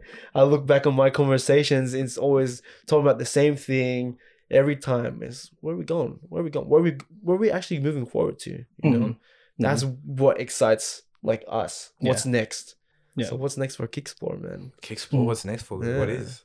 I think I'm like taking it a lot more in terms of like hiking and Nike CG stuff. There's a really big niche there that a lot of people respond to. It's just weird how like people people message me. So there's a guy, I'll say his name. His name's Ian Redding, yeah? Or that's what his name is on Instagram. This guy called me out of nowhere, man. I'm like, he called me. I'm like, why is this guy calling me? This is a little bit weird. This guy's the nicest guy ever. Because I was just like, what, Mark, who do you think you are? Like someone's like a follower of yours is trying to contact you. And who do you think you are? Like, don't want to talk to him. So I was just like, nah, I'm a nice guy. And I talked to him, and it must have been like, I think it must have been 12 a.m. or something in his time in Canada. Oh, wow. And he was just like coming back from a party or something. I remember he really good. Then he was just like, oh, bro, I just watched your videos and I'm really and we just like talked for a little bit. And it's just weird how he just like, these people just because they like Nike CG, they really want to like get to know you. They want to expand and like in terms of their like kind of relationships with people that do like Nike CG. And he sent me photos of his collection and everything. It's just like so nice. And so many people like message me. I think there's this one guy. His name's Yowza. I think I don't know much about him because he's only got like 3 photos on his Instagram. But the way that he talks about Nike CG, he's got so much of it. If he had like, he buys like his Nike CG stuff, it's not cheap. It's kind of expensive, especially if you buy a lot of it. And it comes out pretty much every couple of months. So he'll spend like so much money. And this guy's got everything. Wow. I'm like, man, like, and he tells me like, I don't really have anything other than Nike CG, so that's why it's okay for him to spend that much. I'm like, do you have a suit? What do you wear to like a wedding? Nike CG, you know what I mean? Look at him, nice. Like I've got all that kind of stuff. So, but he's like kind of really mysterious, and I actually, me and him, I could look back at it. He's just like, because I think he's philo, because I've seen what looks like the Mall of Asia. That ball in front of the Mall of Asia. There's a photo of that. I'm like, this guy must philo. But he was like saying like, he's hiked to all these different places: Korea, Japan, Europe. And I told him, bro, let's do Mount Pinatubo in Philippines, because you can do that. It's not like, I don't think it's the real, like you don't go inside and stuff, but like there's like a way to get there. And I'm like, because I saw it in some movie, man. Oh, it was beautiful. Like the movie was trash, but the actual spot, I'm like, oh man, it was worth it just to see that view. And I'm like, man, we should really do that. And that's why I said, like, bro, if lockdown ever like stops, let's do it. And it's like, yeah, man, let's go. Yeah. And that's the kind of people that you like kind of meet with and kind of converse with in terms of like Nike ACG stuff. That's why that's kind of where I'm going towards. Yeah. And and the views. There's a lot of views like when it comes to even like I know people are really interested when I just talk about literally when I am just there's a new release coming, and because my latest video was about Nike ACG, the new drop, and I get like so many people message me straight away, like compared to other videos where it'll be like really slowly every now and again. But it was like, I released it for like 6 hours and there's like 4 or 5 questions already. Wow. I'm like, oh man. So this is why that's why I think it's sort of like a good niche to actually follow, because I don't actually see a lot of people doing it. There is a lot of people that do Nike ACG stuff, but there's not that many that are doing what I'm doing in terms of vlogging. That's why whenever I look at like when I type in Nike ACG, a lot of my videos first come up. So I'm like, oh, kind of thing. So that's why, and plus I really enjoy it, and it's something I was trying to tell you guys before when you pick and choose like your sneakers and stuff. Sometimes you pick and choose your sneaker, and then you don't even wear it. You know, you don't take it out of the box. You just like, maybe sniff it. You never wear it for like 6 or like even me. I gotta say, I've got sneakers that I haven't worn for like maybe almost a decade. Yeah, I bought it a decade ago and I still haven't worn it. Wow. And that's like, I think that's a really bad mentality. So that's why I like this Nike ACG stuff. It's actually Nike stuff that you wear to outdoors and to experience like life. Not just it looks really cool. A little bit like if you wear it to the city, people will be like, "Oh man, it's like it's like ninja. It's like what you trying to do?" But when you wear it like that kind of stuff outdoors and stuff, it looks it's such a vibe, man. It's like, "Oh man, I look so cool." I do like the ACG aesthetic, man. Let's see. Yeah, so that's why it gives you more of a reason as well to go out into nature. Yeah, like that's why I go hiking and all this kind of stuff. And bro, hiking is hard, bro. It's hard. I gotta see it, man. But when I did that, I gotta say this, man. Sorry, Nike ACG. That my first huge hike. It was at Cathedral Ranges or whatever. I did a vlog about it, man. At first, I thought it's gonna be hard. It's gonna be really hard, but I'm just gonna go through it. But it was unbelievable. I couldn't believe how little I thought of the challenge was. It was like I thought it was gonna be this hard. It was like, in fact, it was like so much harder. But because of the guys, they were really nice with the Nike ACG community from Australia. They were so nice, man. They stopped every half an hour just so I could get my breath up and everything, because these guys don't look like they're seasoned hikers, but they were, man. I know they're just being nice to me, like, oh, nah, it's all right, nah, let's just take a break. Like, oh, you're cramping up? Oh, it's all right. Because I was just like, well, every now and again, I had to stop. I have to massage my legs and everything like that. And they were like, oh, bro, you want some like Gatorade and everything? So they're really nice. So, bro, and we were all wearing Nike ACG stuff. So that's why it's sick, man. And even though I struggled so much, man, to get to it, it's like a 2-hour drive to get there, and then I was there for 5 hours, like pretty much almost nonstop, like walking and all this kind of stuff. That was the hardest hike I've ever done. I have no regrets, and I don't care how hard the next one is. If they ever do it again, I really want to go and do it myself, because it's a good challenge, and I challenged myself to do it. And I remember, like, I think it was the first half an hour we were going upwards, because it's nonstop. Like upward, like kind of incline for like maybe an hour and a half. Like imagine doing Stairmaster like for an hour and a half, just going up, man. Sheesh. And like 30 minutes of that, I was just like, oh, bro. I think it was a mistake. I literally gave up. I was just like, maybe I should just go back again. I don't want to hold you guys back and everything. Like, nah, man, like you're joking yourself. We're almost there. He lied to me, obviously. He just lied to me. But the way that they all pushed me through, man. It was such a good thing. It's just, I felt really accomplished afterwards, and that's why I like wearing Nike ACG stuff, because it helps you do that kind of things. I mean, sneakers, they look good, that's it. But other than that, what they're gonna do to you? Exactly. Or you can use like you can use sneakers to go up like freaking, like whatever hiking. But whatever I was wearing on the day, I was so glad to wear it, because it actually. You're actually using it for what its intended purpose. It was so good, man. Like I thought they were like, oh man, these are sick shoes, Nike ACG shoes, man, they're sick. And then when you use it, it's like, oh my gosh, they're actually like really like the features that they have it actually works and kind of thing. That's why I'm really going for it, man. And by the way, when I went up there, I got to the top. I almost died like of exhaustion trying to get to the top. And when I got to the top, there was this guy that did it all barefoot. What? Crazy! Oh my gosh! I'm like studying it, and then this guy come. I was just like, people were like looking at what's wrong? I said, look at his feet. He was barefoot, man. And they were clean. What the heck? How did they do that? He didn't have a bag or anything, man. I was like, what the... Like, was he Filipino? He was a white man. He's a white guy. He got up there. Of course. It's like... Because I would have thought like it would have been dirty all up here and stuff. But it was like dirty underneath, of course. But I would have thought, man, it's like it's all muddy and stuff. And this guy, like, he just got up there, man. And this guy, like, oh, man. Because I don't know. Maybe I just couldn't believe it because that was the first time I'd done something that hard, you know? I did a barefoot. Oh my gosh, man. It was so funny. I was just like, am I dreaming? Like this guy actually just did it, but... It's a hobbit, man. It's a hobbit, bro. It's so very funny. You're imagining it, man. There's a dehydration. It's a Lord of the Rings, man. Bro, no! It was Mordor, man. He got to Mordor, man. He made it, man. He threw the ring in there. He threw it there. Oh, man. That's crazy. So with the Nike ACG community, how did you get in contact, or did they get in contact with you? So they were always around. So obviously, the first time I did a Nike ACG video, I noticed the the improvements of like all my videos and stuff. So I started to branch out to see other like enthusiasts who liked it and stuff. And one of them was the Nike ACG community AU. There's communities everywhere. It's not just in Australia. There's Indonesia, ACG in CL. I think that's the one. That's the one, man. Like if you want to be a part of a community, they get all the really exclusive stuff. It's just, it's kind of not fair. But like, I don't know if you guys know about like the whole regioning thing with Nike. Yeah. We can't buy stuff from N Clothing because N Clothing's like a European region.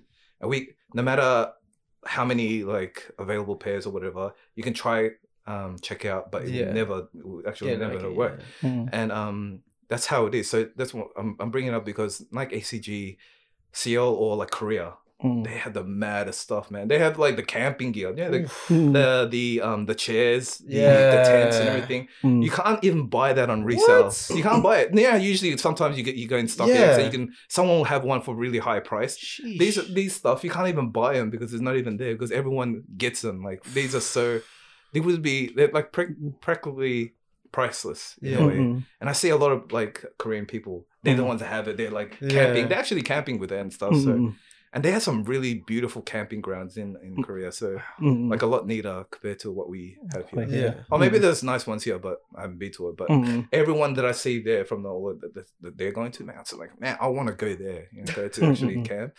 But some of their stuff in like ACG, oh man.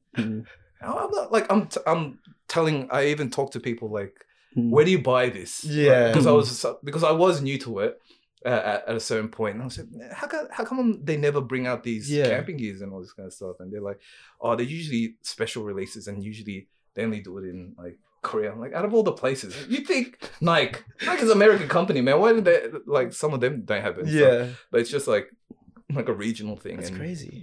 A lot of people in Korea, man. That's why you think when you look at Koreans, man, they're all like really good looking, man. Like white, slim, like tall and everything, man. It's just like, man, we're feelers, man. No wonder why my wife loves it.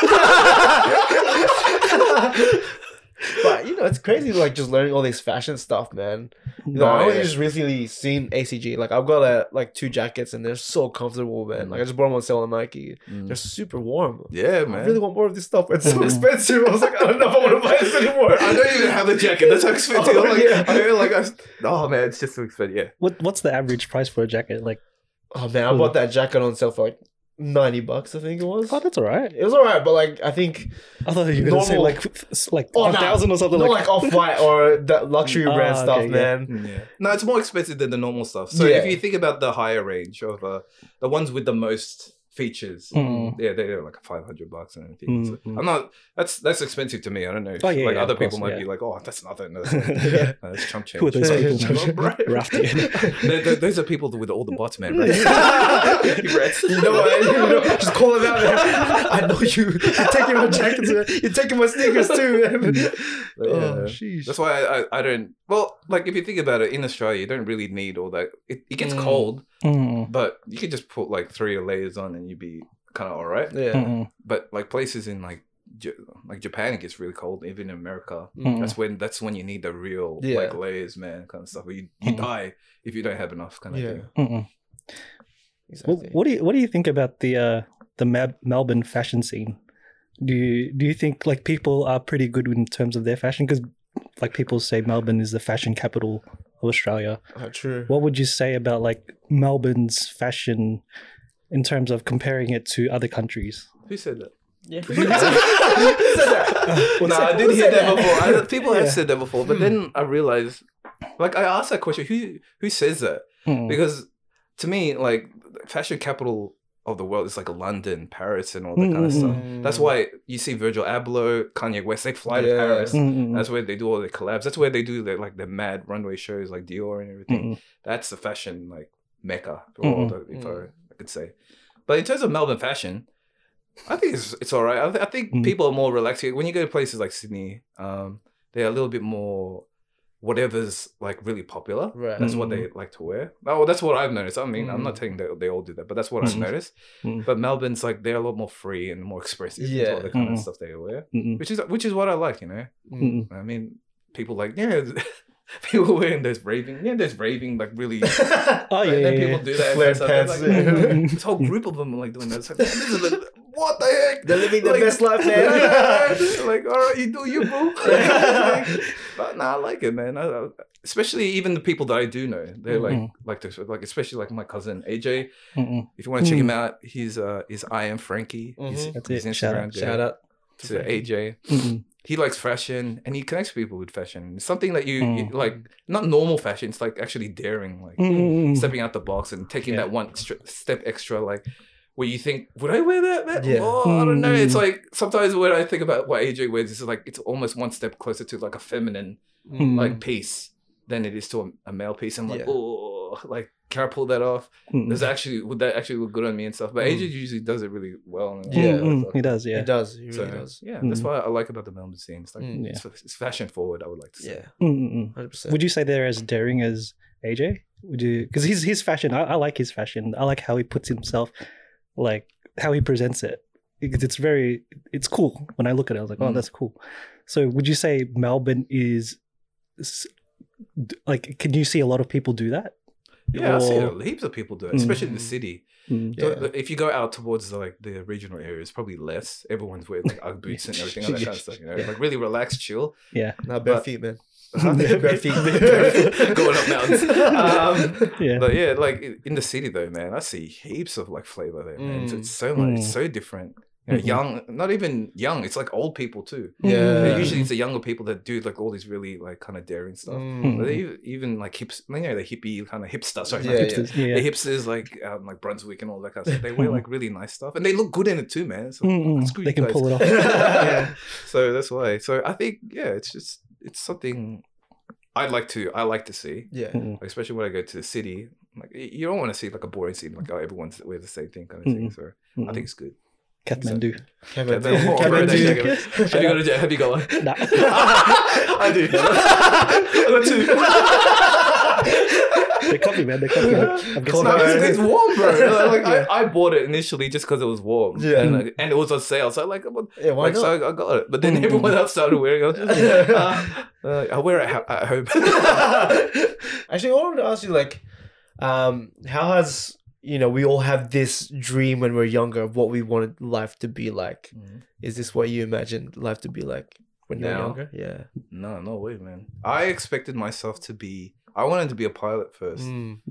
then I couldn't take rides. When you go to like Wonderland, I remember there was one point when I was like, I love rides and stuff. I think I must be like really young. I must be younger than 10.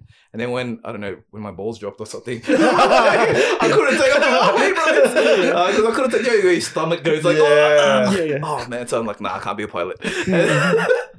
And then I thought to myself like, I probably want to be a businessman because they make a lot of money and kind of stuff. So that's what I wanted to do. And then when I went through that route of like uni and stuff, I'm like, man, it's not for me. Like I didn't like school was good, but it's just I wanted to do more. I wanted to be out there and like talking to people. That's why I did sales training. I went to I actually did like door-to-door stuff. The toughest stuff. That's hard. At first I thought it was like, oh no, I'll get paid one day to actually, do what I'm doing and stuff. But then that sales training that I was doing, it was really hard, especially if you have no experience, especially if you do it the way that I look. Like back then, I didn't have my teeth. I had really bad teeth before. I was short. I was dark. I had really bad hair. I'm like, I don't know. I just like in front of like to me. If you want to do sales, like first impressions is like everything, And the way that like I just had a really, really good attitude, and like no matter what happened to me, I just kept on trying. Which was what I learned, man. Bro, my communication skills. If you ever want to learn how to communicate, do sales. Like seriously, it does so much for you. Yeah. And I don't regret it, even though I got shut down. I embarrassed myself. I questioned myself so many times, like, when you have that really sick feeling of loneliness inside you, like when you're like, man, like when you try to get a sale, they put all these really high expectations on you, and you fail. You fail miserably. It's like you didn't even jump off. You didn't even have like a run up. You got shut down before you even ran up to jump to get to your goal, kind of thing. That's what it felt like to me. And every time I went through that almost every day for like 3 months, and it was just it was hard, but I know I got better, and I stopped eventually because I had to go back to school. Kind of thing. It was sort of like a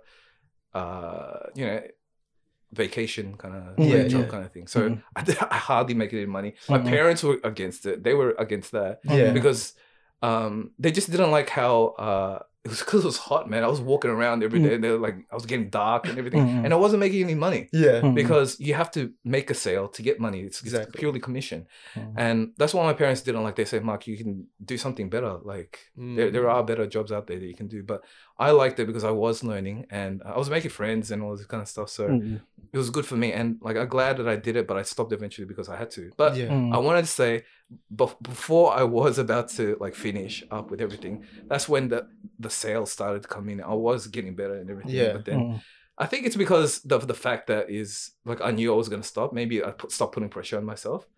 So it was just like, it doesn't matter. Like, I'll just do this, man. Like, and I was already like at the top of my game back then, kind of thing. So I was just like when I'd approach people, I'd be a little bit more relaxed, I guess, instead of being so desperate like for a sale kind of thing. And I think that's really how people approach stuff, especially if they really want it. You get really desperate sometimes.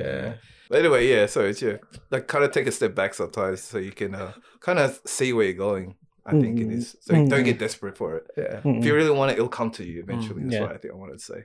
Yeah, and that's one of the things that you built that the skill during that whole time. So you build up your communication because, I don't know, maybe if you didn't do it, then your communication... Yeah, man, maybe I wouldn't be blogging, if I didn't do that stuff. I never got myself out there. And I think everyone should try it, like especially like public speaking. It's really liberating. It's being able to speak in front of other people and being confident to do it. That's it's like, I think it's a really good trait that other people will need as well. And if you want to be a leader, you got to do it, man. You got to be able to speak out. You can't lead by example if you're not putting yourself out there and giving a voice out to everyone. Exactly. Exactly right. 100%. Sheesh. I was gonna last question. So I was gonna say, so when you were starting at the very start and you had to put that camera right in front of your face, what did it feel like? Like, was there a lot of doubt? Was there? I practiced a lot first, so that's what even now. So all my vlogs and stuff, I would have a run through first. Yeah. And then I would record. So sometimes like I feel like some of my best content, like the one that I'll talk, is off camera. Because it'll be like, oh man, I said all this funny stuff. And then when you try to do it again, it's like, it's not as funny kind of thing. So sometimes I do record, but then when I do record the first time, I stuff up a lot, man. Because I don't know what I'm saying. And then sometimes I still have to think about what I have to say. So I appear slow on camera. So I always have to cut that bit out, like while I'm thinking like, so I just cut it off kind of thing. And then, so that's why I do a run through first and then just kind of do it. Then the record second. But the first time I actually did that, I don't know. I think I was already doing it on like Instagram stories, you know. So I was like, oh, what's up, guys? Yeah, we're here, and all that kind of stuff. But then what I realized, you're not really giving them everything sometimes in the stories. So that's why I think like going and doing videos and blogs and stuff is more of a long form and stuff. So people that do like that stuff that you're talking about, or the content, they can get more information from it. That's what we're probably like to say, man. Sheesh. All right, let's take this baby into landing. What does that mean? We're landing the gears, man. We're shifting gears throughout the podcast, and we're on flight there. We're flying. We're cruising there. We're cruising. We're cruising. I like that. But yeah, you know, we're touching down, right? So what would be like your final statement? You know, you talk a lot about advice to the younger guys, or what would you say to anyone trying to follow your footsteps or trying to create that content for themselves? And I get this question from so many young people, like on Instagram all the time, man. So, as I said before, like, just remember what you're doing it for first. And just remember, it's not a sprint to get to the fastest, like, subscriber count you can get to, or the most views. It's really purely that you're doing it for what you like doing it. Because that's how you improve. Yeah. Because you want to get better. Because you're not doing it for the views. If you're doing it for the views, you get shut down so easily. And I've seen it, so many people already doing it. When I first started, there's lots of people that was doing it with me. And after maybe a while, they don't get to see the results that they want. They quit. You know? And then I tell them, why did you start in the first place? And it's like, oh, because I thought it would be more fun and stuff. So their like kind of imagination of fun is lots of views, lots of subscribers and stuff. But that's not what you should be doing. You like sneakers. Why don't you just talk about sneakers and that's it? And you know, sometimes they just quit. And that's why I'm saying to all these people that do want to do what I do, and just remember to always remember why you're doing it. And have fun doing it, man. Because I always have fun when I'm doing stuff. Like I still have massive laughs like when I'm doing my vlogs now. When I watch my videos, so I still laugh. That kind of thing. Not like every time, like after a while I watch it again. Kind of thing, you know? So it's just, it's a long process, guys. So just take it easy, work hard at it, like go hard, but just remember it's a long process and don't look at the numbers. The numbers will never be what you want it to be. You know, no matter how high you get, like you get 1 million. You want 2 million. You get 2 million. You want more million. You want like 4 million kind of thing. So even the views and all that kind of stuff. But especially don't count it with money. I'm telling you, YouTubers sometimes think that some people think that YouTubers get so much money and stuff. Nah, it's not like that. It always depends on the kind of content you make and like the ad revenue you can get from people clicking your ads and stuff. So sometimes people are really good at it. Some people are like really bad at it, especially because the way that it's linked, the algorithm and all that kind of stuff, there's so much stuff that you can't control as well. You can't control the algorithm, you know, and what YouTube feeds to others. Exactly. And how people react to your videos. You can't control that. That's the whole thing. So that's why it's just important just to get yourself out there and let the world just kind of, you know, think what they want to think. They want to give a thumbs up. They want to comment. Let them. But you got to be out. You got to put your content out there for them to do that. Yeah. You know. So, and make it when you do it, make it good as best as you can. It doesn't matter if it's crap now. Just make it the best as you can because the next time you're gonna do it, you're gonna do it better. Exactly. And the way that you'll notice it straight away from doing your vlogs from the beginning to probably like the first year, you'll notice that you go leaps and bounds. Yeah. And make sure you're actually trying to improve because some people do. I know I've done it. Like I've just kind of done the same stuff. And when I do look at it, man, like about 3 months, I'm like, man, I'm doing the same stuff. It's like just different shoot, like same review, different shoot kind of thing. And like, Mark, are you really improving kind of thing? So you got to question yourself. Exactly. And to make sure that you're always improving. If you want, and guys, if you guys got questions, just let me know, man, because I'm always down to. I get people asking me all the time, man. Yeah. It's such a, I don't know, I feel good when people ask me, like, oh, hey, Mark, how do I do this? If you're like, how do I start? Yeah. Like, what kind of content should I make? Like, people ask me that all the time, and I take my time out of my day to actually give them like a good answer. You know, I don't want to just like, oh, there's a YouTube video about that. Go watch that. I can easily just say that, you know. Exactly. But I always take my time to even like the really simple answers. But I gotta say, I don't answer the like my most hyped video. my video with the most views is the why do people hate the Jordan 1 Mid? Yeah, that's the most. I think I got like 150 or 50K views on it. But literally, I can't keep. There's so many like questions on it. People keep talking and all this kind of stuff. I usually at least like leave a like and a heart on it and stuff, and try to leave a thanks kind of thing. But there's so many, so I can't be bothered. Like there's no point. And so I kind of understand why some YouTubers don't answer every question because it's impossible. It literally, even if you stood there the whole day just thinking, you wouldn't answer everything because everyone's just there's like when you answer them, there's all these other ones that come in from your other videos every day. So it's usually my DMs where I just usually get really personal and like kind of like talking and stuff. But because I can actually see who they are. Yeah. When you're on YouTube, I don't know if you guys click on that person. So this guy's got like nothing there, to their profile. Maybe sometimes they have their own channel and then you can actually look at them and stuff. But that's very rare. So that's why I take more time in my DMs on Instagram than I do in all this like kind of stuff. And yeah, if you guys got questions, let me know because I'm always happy to help out, man. That's awesome, man. All right, sweet.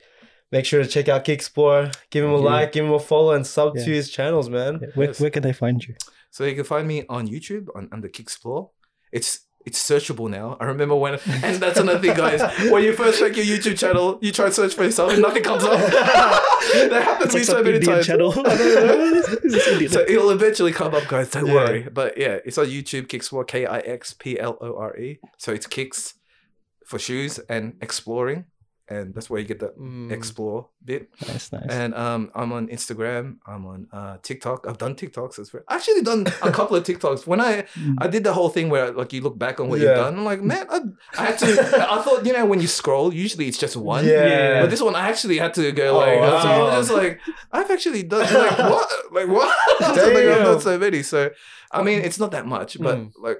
Because I don't post on it and it's hard. Like I really tried with like TikTok, man. Like trying to do all this corny, funny stuff, bro. Sometimes I'm like, this Mark, you're not funny, Mark. But then like, you know, you just do it anyway because you I don't know, it's content, like kind of thing. But yeah, you can find me there on TikTok. But I'm not really so much on Facebook, but I do try to post there. That's where all my kind of family get to see all my stuff. So that's where I'm usually doing all that. Yeah. Damn, awesome. Thank you, brother. Really appreciate it. Thanks, guys. Thank you so much. I had so much fun. This is fun. This is fun, man. We definitely have to have you back, man. Yeah, definitely. That's what they all say. But, watch this space. When you come back, you'll be in the studio, man. Let's do a mukbang, man. That's the only one I haven't done yet, man. Everyone tells me do a podcast. Yeah, let's do a mukbang, bro. Maybe we have to call on the thing, man. The connections, bro. Yeah, we should. Let's get the Shinobi, but Shinobi guys, we said, man. We'll just mukbang together, man. We'll look that up. Shinobi. Oh, it's the guys who did they recorded us doing our story. Yeah, they did our story. But they're close with some people that have pretty yummy restaurants. Oh, okay, let's do it, man. Hey, do it in store, bro. That'd be sick, bro. They'd like deliver it to us while we're talking about that. So when we like talking about something deep, like then food comes up, we're like, oh wait, hold on, guys. Yeah, man. It's in that dark place.